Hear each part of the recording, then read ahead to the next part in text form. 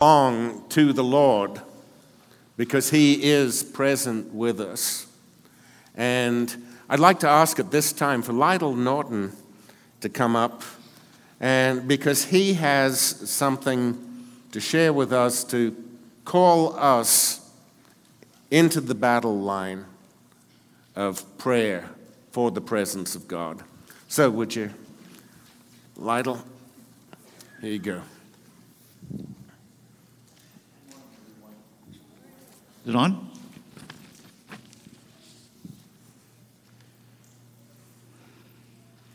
In August of 2016, I was at the Cardinal Glennon Children's Hospital in St. Louis. I was actually visiting my godson, who had just undergone a heart surgery of his own. And I hadn't realized that there was a Ronald McDonald Family Center in that hospital.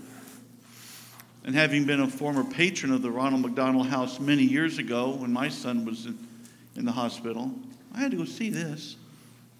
So I went upstairs, and there was a volunteer there, a very nice area for the parents where they get a little reprieve from the scurries of the hospital. And I met a volunteer there, and we got to talking, and I told her I had stayed at the very first Ronald McDonald House ever created in Philadelphia. Well, she said she'd never seen it, but she had pictures of that. And we got on the subject of children, and my son had a heart defect, and she could not believe it because her best friend had a little 8-month-old girl in St. Louis that was born with only half of her heart. The same defect as my son. So she dials her cell phone up and hands the phone to me. We talked for the longest time, and I got invited to be on her blog site to follow this little girl. Well, she went on to have a second stage surgery, and this coming Tuesday, April the 9th, she is scheduled for her final stage of surgery. It's a very risky surgery, very complex. Stella's heart will never be normal, but what the surgeons will attempt to do is create a circulation in her body that'll sustain life. And if you got the picture, Gary, you can put up there she is. And now this is in the cardiac cath lab of Children's Hospital. And look at that smile. And look at the shirt she's wearing, because there was a fundraiser I could not resist. And it's got Stella's heart on the front. And if you notice, the half of the heart is faded out. It's the part she's missing. And it says, half a heart, twice the fight. And on the back, for all blog people, hashtag God bless Stella's heart. Kate posted a blog this week, her mom, Kate, and in that posting she said, as we are surrounded by the reality of how futile our earthly life is, we find hope and strength knowing Christ came to this broken place to save us and make all of our hearts new again. And she closed with a scripture from 2 Corinthians 4:16 through 18. So we do not lose heart, though our outer self is wasting away, our inner self is being renewed day by day. For this light, momentary affliction is preparing for us an eternal weight of glory beyond all comparison, as we look not to the things that are seen, but to the things that are unseen. For the things that are unseen or seen are transient, but the things that are unseen are eternal. Stella then asked all of her blog friends to storm the gates of heaven with prayer. So this morning, there are many churches praying for this precious angel. And Ross has allowed me to ask the congregation of this church, this family of believers, to collectively pray for her. This morning, Ross's sermon is on the power of God's presence. And so as we pray today, we ask for the power of God's presence for Stella, for the doctors and the nurses taking care of her, in that surgical suite on Tuesday. And we pray for God's presence, for her family, for peace, strength. Let us pray together. Father, as we gather here today as a congregation of believers, may the power of God's presence be with Stella, her family, and those treating her. And we boldly go before the throne of God,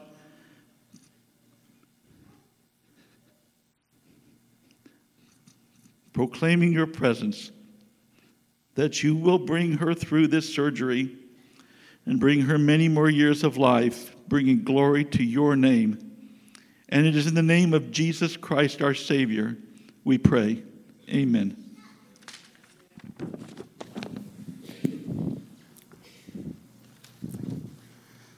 That cute little girl faces long odds.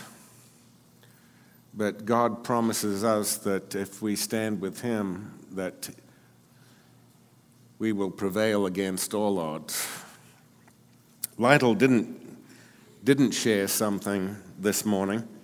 On Friday, he went in for his own heart procedure. He's been having issues, and they determined that there were blockages and they were going to put stents in. And right before the surgery, Lytle was praying, Lord, get this thing cleared out.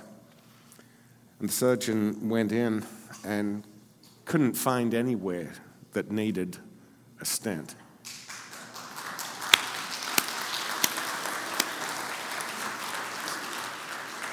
Actually apologizing to Barbara, saying, I would have bet money that there was all kinds of blockage in there. You know, on Thursday, I was with Lytle and with Marilyn Reeves and Brandon Bell, and we were at a Christian disaster response seminar. You know, how you bring compassion into, how you bring the love of Christ into disaster situations. And it was a great little conference. But the highlight for me was lunchtime. The four of us, wasn't it, Brandon? That was the best of all.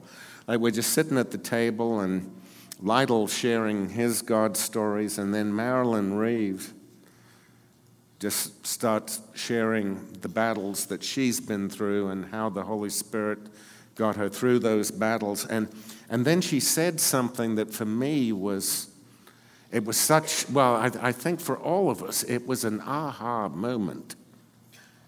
She didn't say it with any kind of drama.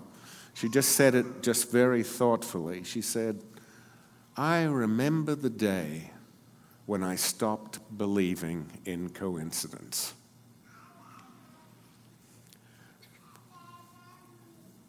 And for me, that was such an aha moment. She said, because when you stop believing in coincidence, when you stop believing in luck, then you see the fingerprints of God all over the place. And then you really see that it's real. Well, this series is about time. It's about time. And last week I talked about how Satan has got this culture, like to, the only thing, if you're alive, that's one thing you do have is time. And yet Satan manages to rob us of time. I'd noted that it takes time. It takes time to have even a casual friend, 40 to 60 hours to make even a casual friend, 80 to 100 hours together to make a good friend, 200 hours plus to have a deep, close relationship.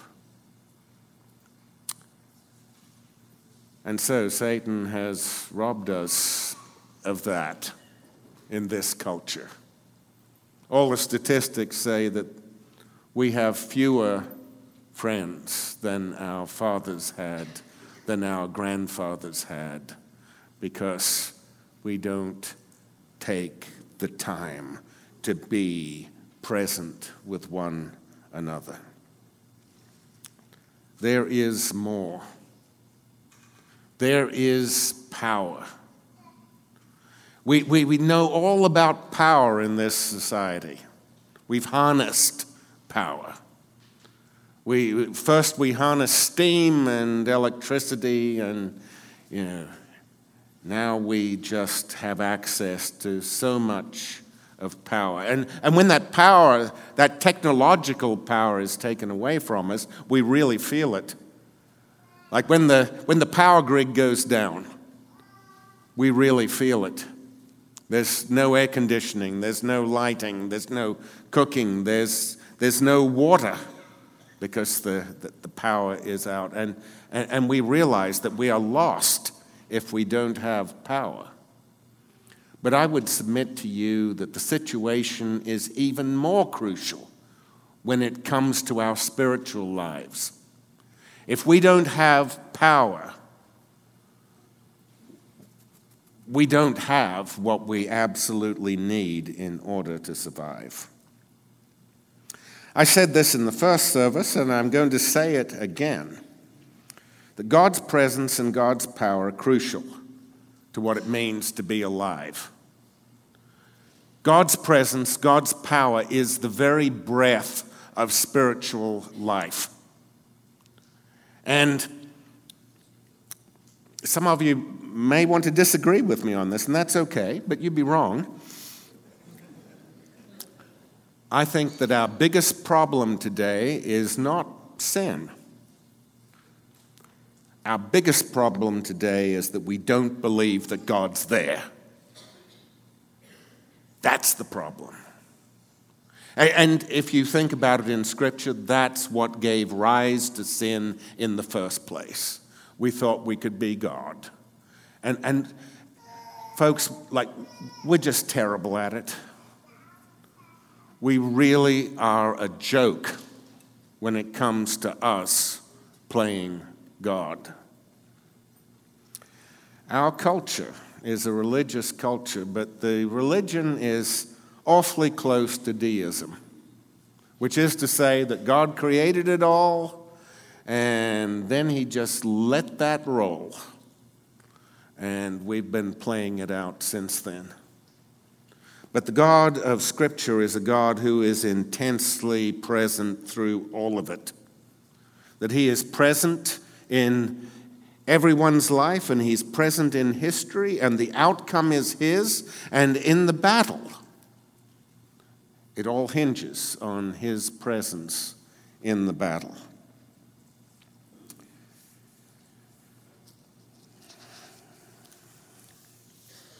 From God's presence comes power. Without God's presence, there is no power. In 1 Corinthians 1, beginning in verse 18, Paul says this: "For the message of the cross is foolishness to those who are perishing, but to us who are being saved, it is the power of God. For it is written, 'I will destroy the wisdom of the wise, the intelligence of the intelligent I will frustrate.' Where is the wise person? Where is the teacher of the law? Where's the philosopher of this age? Has not God made foolish the wisdom of the world? For since in the wisdom of God, the world through its wisdom didn't know him, God was pleased through the foolishness of what was preached to save those who believe. Jews demand signs, and Greeks look for wisdom. But we preach Christ crucified, a stumbling block to Jews and foolishness to Gentiles. But to those whom God has called, both Jews and Greeks, Christ, the power of God and the wisdom of God. What follows is one of my very favorite verses in all of Scripture. Like, this is where I come home verses, and I sit with this verse. I live with this verse. I believe this verse. The foolishness of God is wiser than human wisdom, and the weakness of God is stronger than human strength.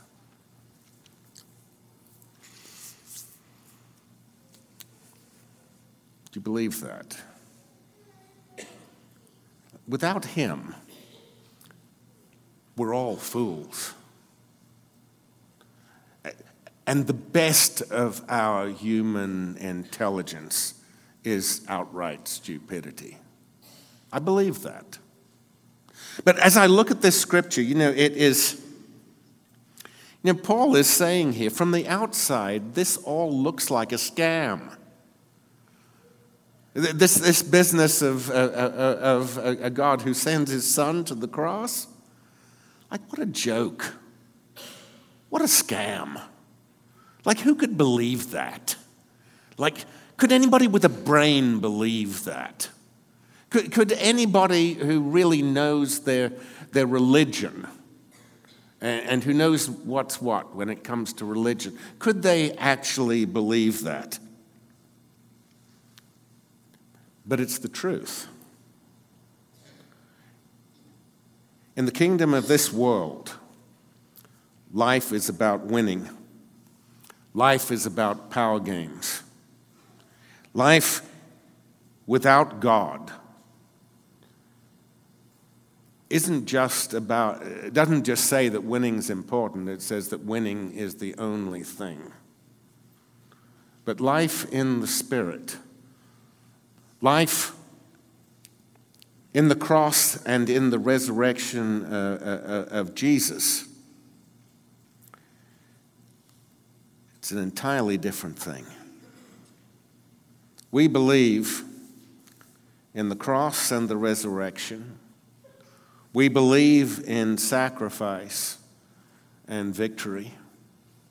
We believe that the victory is in Him and it's not in us. God doesn't play our power games.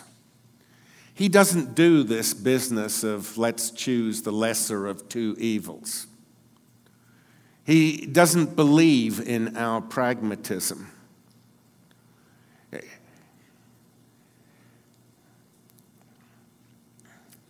How do we know that God is with us? Well, we know it. We know it when we seek Him. We know it in our God stories. We know it when we go into battle, and we don't just go into battle alone. God promises to bless you if you will walk with Him through trial. That's why James can say this. James 1, 2 through 4. Consider it pure joy, my brothers and sisters, whenever you face trials of many kinds, because you know that the testing of your faith produces perseverance. Let perseverance finish its work so that you may be mature and complete, not lacking in anything. Okay, when you face a trial, you should consider it what?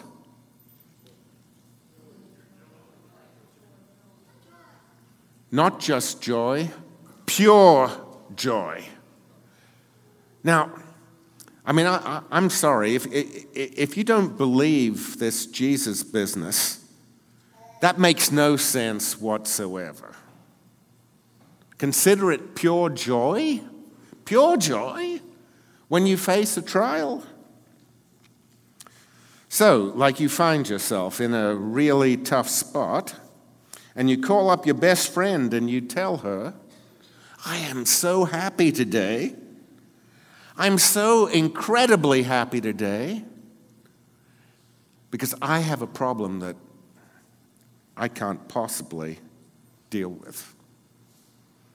I have a problem where I cannot win. I can't wait to see what God is going to do with that. Happy birthday to me. Oh, let me come over to your house. I can't wait to see either. Let's pray together. He's going to do something amazing here. I just know it. And you go, yeah, I'm standing on the shores of the Red Sea right now, and I can't see the far shore or the wilderness on the other side of the far shore. And I just left children dead of plague back behind me. And Pharaoh's army is galloping towards me, and there's no way out. Hallelujah. Hallelujah. Like that's what we're talking about here. And it doesn't make sense. It doesn't make sense if all you have is human wisdom.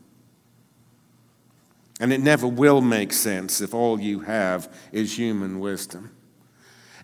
And it's so much more than stoic resignation. Okay, we'll all face the cross together and we'll all go die. And, hey, suck it up. Like, that's not Christianity. Jesus went to the cross. The writer of Hebrews says, for the joy. Whoop. Got carried away there, man. I've never yanked out. That's really bad. Okay. I'm back. And I have no idea where I was. Pure joy, Red Sea, not stoic resignation. Okay, I at least know where I am. Not stoic resignation. Stoic resignation has no joy. We got pure joy. We got a cross, but folks, we got an empty tomb waiting on the other side of the cross. And the world may not have a cross, but the world is pretty miserable, and there is no empty tomb out there waiting for the world. And that's why we count it all pure joy. Listen again to verse 4.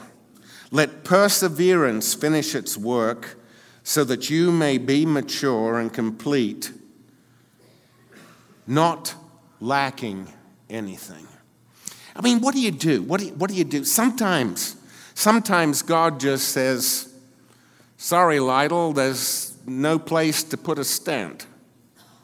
And you're going, oh, wow, just took it away. But sometimes he doesn't just take it away. Sometimes you got to go fight the enemy. Sometimes you got to battle, and he doesn't just take the battle away. He says, I'll be with you in the battle, but you've got to come with me in the battle. Why does he do that? Here's why he does that. The whole point of any trial is so that God can give you something. And so when you face the trial, you face it saying that God has got something that he is going to give me through this trial. So often, like, we'll blame God, throw it on God, and say, God, why didn't you prevent this difficult situation? And that is mysterious. Like, we don't have the answer to that one.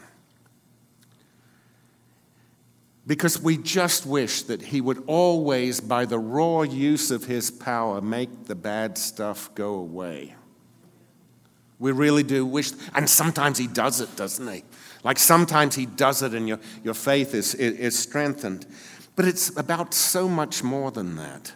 We sang the hymn, old hymn, great words, we're marching to Zion. Well, if you're going to march to Zion, you're going to face the enemy on the way. And God doesn't just want to save you from the enemy. He wants to save you from yourself. He wants to save you from the evil one. He wants you to come to know him. He wants you to cry with him. to grieve and mourn with him. He wants you to laugh with him. He wants you to smile with him. He wants you to face whatever it is with him. Because the most important thing in this life is to know him. You know, I think sometimes that we think that religion is a matter of jumping through hoops. I just jump through the hoops. If I jump through the hoops, maybe I'll please my Heavenly Father when I finally get to meet him in heaven. And hopefully I will have done enough that maybe he'll accept me. It's an orphan mentality. And we weren't left orphans. He is a good and loving Father. And he never left us. And his Holy Spirit is with us. And in this life, we're supposed to get to know God. It's going to be incredible in heaven. But right now, we get to know who God is, the heart of God, when we walk with him. And every trial is a chance to know God better. Because we're in it together with God.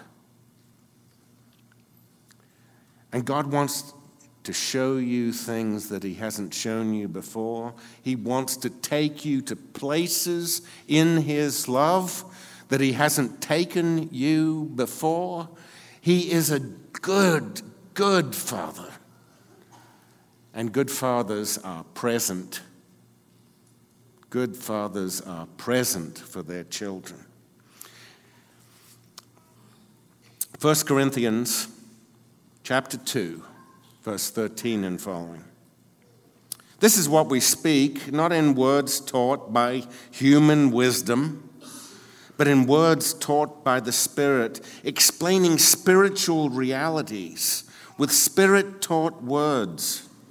The person without the Spirit does not accept the things that come from the Spirit of God, but considers them foolishness and cannot understand them, because they're discerned only through the Spirit. The person with the Spirit makes judgments about all things, but such a person is not subject to merely human judgment. For who has known the mind of the Lord so as to instruct him? But we have the mind of Christ. I have a major point to bring out of that, but before I bring out my major point, did you see how many times the Spirit is mentioned there? Folks, none of us know squat without the Holy Spirit, because we are living in a spiritual reality that can only be discerned by the presence of the Holy Spirit in your life, showing you the way. But my point from the passage is this: every trial is a chance to see the mind of Christ at work and to think like him. You know, we all have these habitual scenarios that we play when we daydream about things, when we face a problem. I mean, human beings, we run little story scenarios all day long. And in those scenarios, like, I don't know what your scenarios look like, but if you're of a negative thought about something, it's very easy to come out of fear and anger and resentment and to run a scenario where you're the victim. Anybody here do that? Or maybe you like to do scenarios where you're the hero of the scenario, and that's your habitual thing. I mean, I guess that would be better than the former. But whatever it is, you've got stories that you tell yourself about yourself as you face the world. Here's the thing. I love what Zig Ziglar says about that. I mean, he's, the great apostle of positive thinking, but also a good Christian man. He refers to it as stinking thinking. Any of you ever guilty of stinking thinking? Oh, yeah. Oh, yeah. But see, here's the thing. The only thought that is worth having is whatever Jesus thinks. The only thought worth having is Jesus' thought. And with that comes an upgrade into your whole operating system. God gives generously. And he gives more than we imagine for ourselves, but we have to allow ourselves into his mind. 2018 was an amazing year for me. It was the best year of my life. And here's why. I lost all of my illusions. I stopped believing in all sorts of things. I stopped believing that I could find things that I thought I could find. And I turned to God and found what I needed. Sometimes you need your illusions destroyed. The only place that you can absolutely put your trust is in God himself. 2 Corinthians 10, verse 3 says this, "For though we live in the world, we do not wage war as the world does. The weapons we fight with are not the weapons of the world. On the contrary, they have divine power to demolish strongholds. We demolish arguments and every pretension that sets itself up against the knowledge of God. And we take captive every thought to make it obedient to Christ." Well, forget about other people. Let's do you right now. Let me do me and let you do you. Is every thought captive? Has he taken every thought captive? Because that's what you need. That's what I need, is for my thoughts to be taken captive. To be captivated. You see, the world's got us in chains.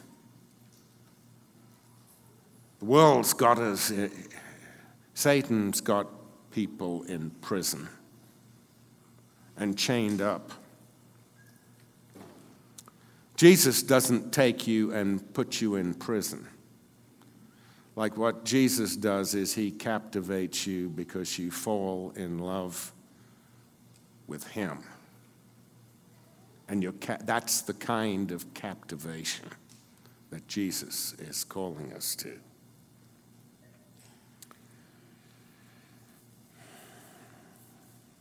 What are your defaults?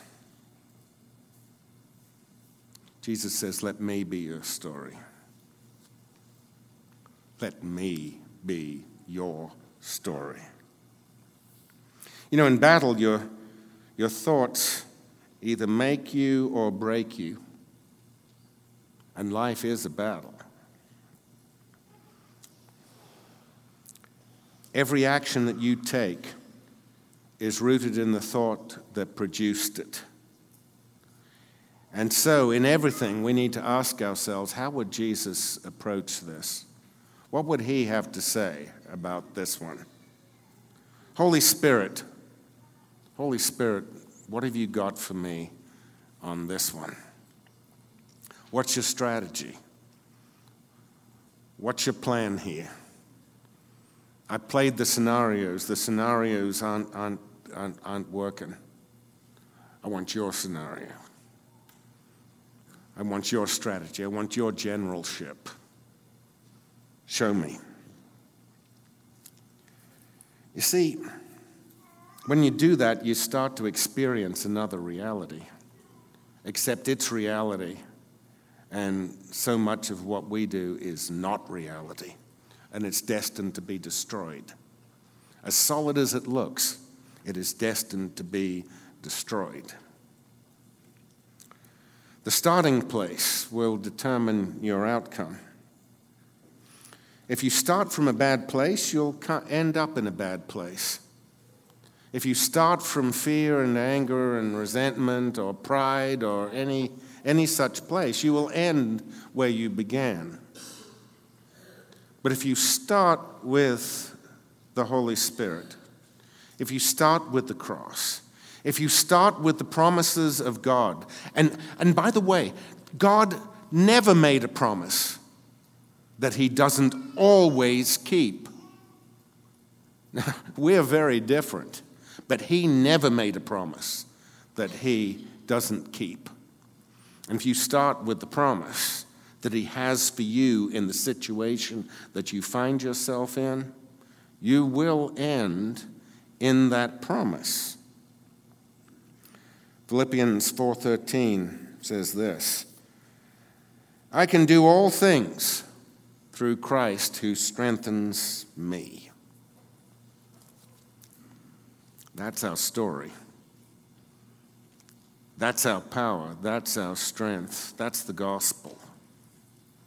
And the best thing that you can do is live into that. And the best thing you can do for anybody else is to be present for them, to actually be there, and not like kind of there, but there.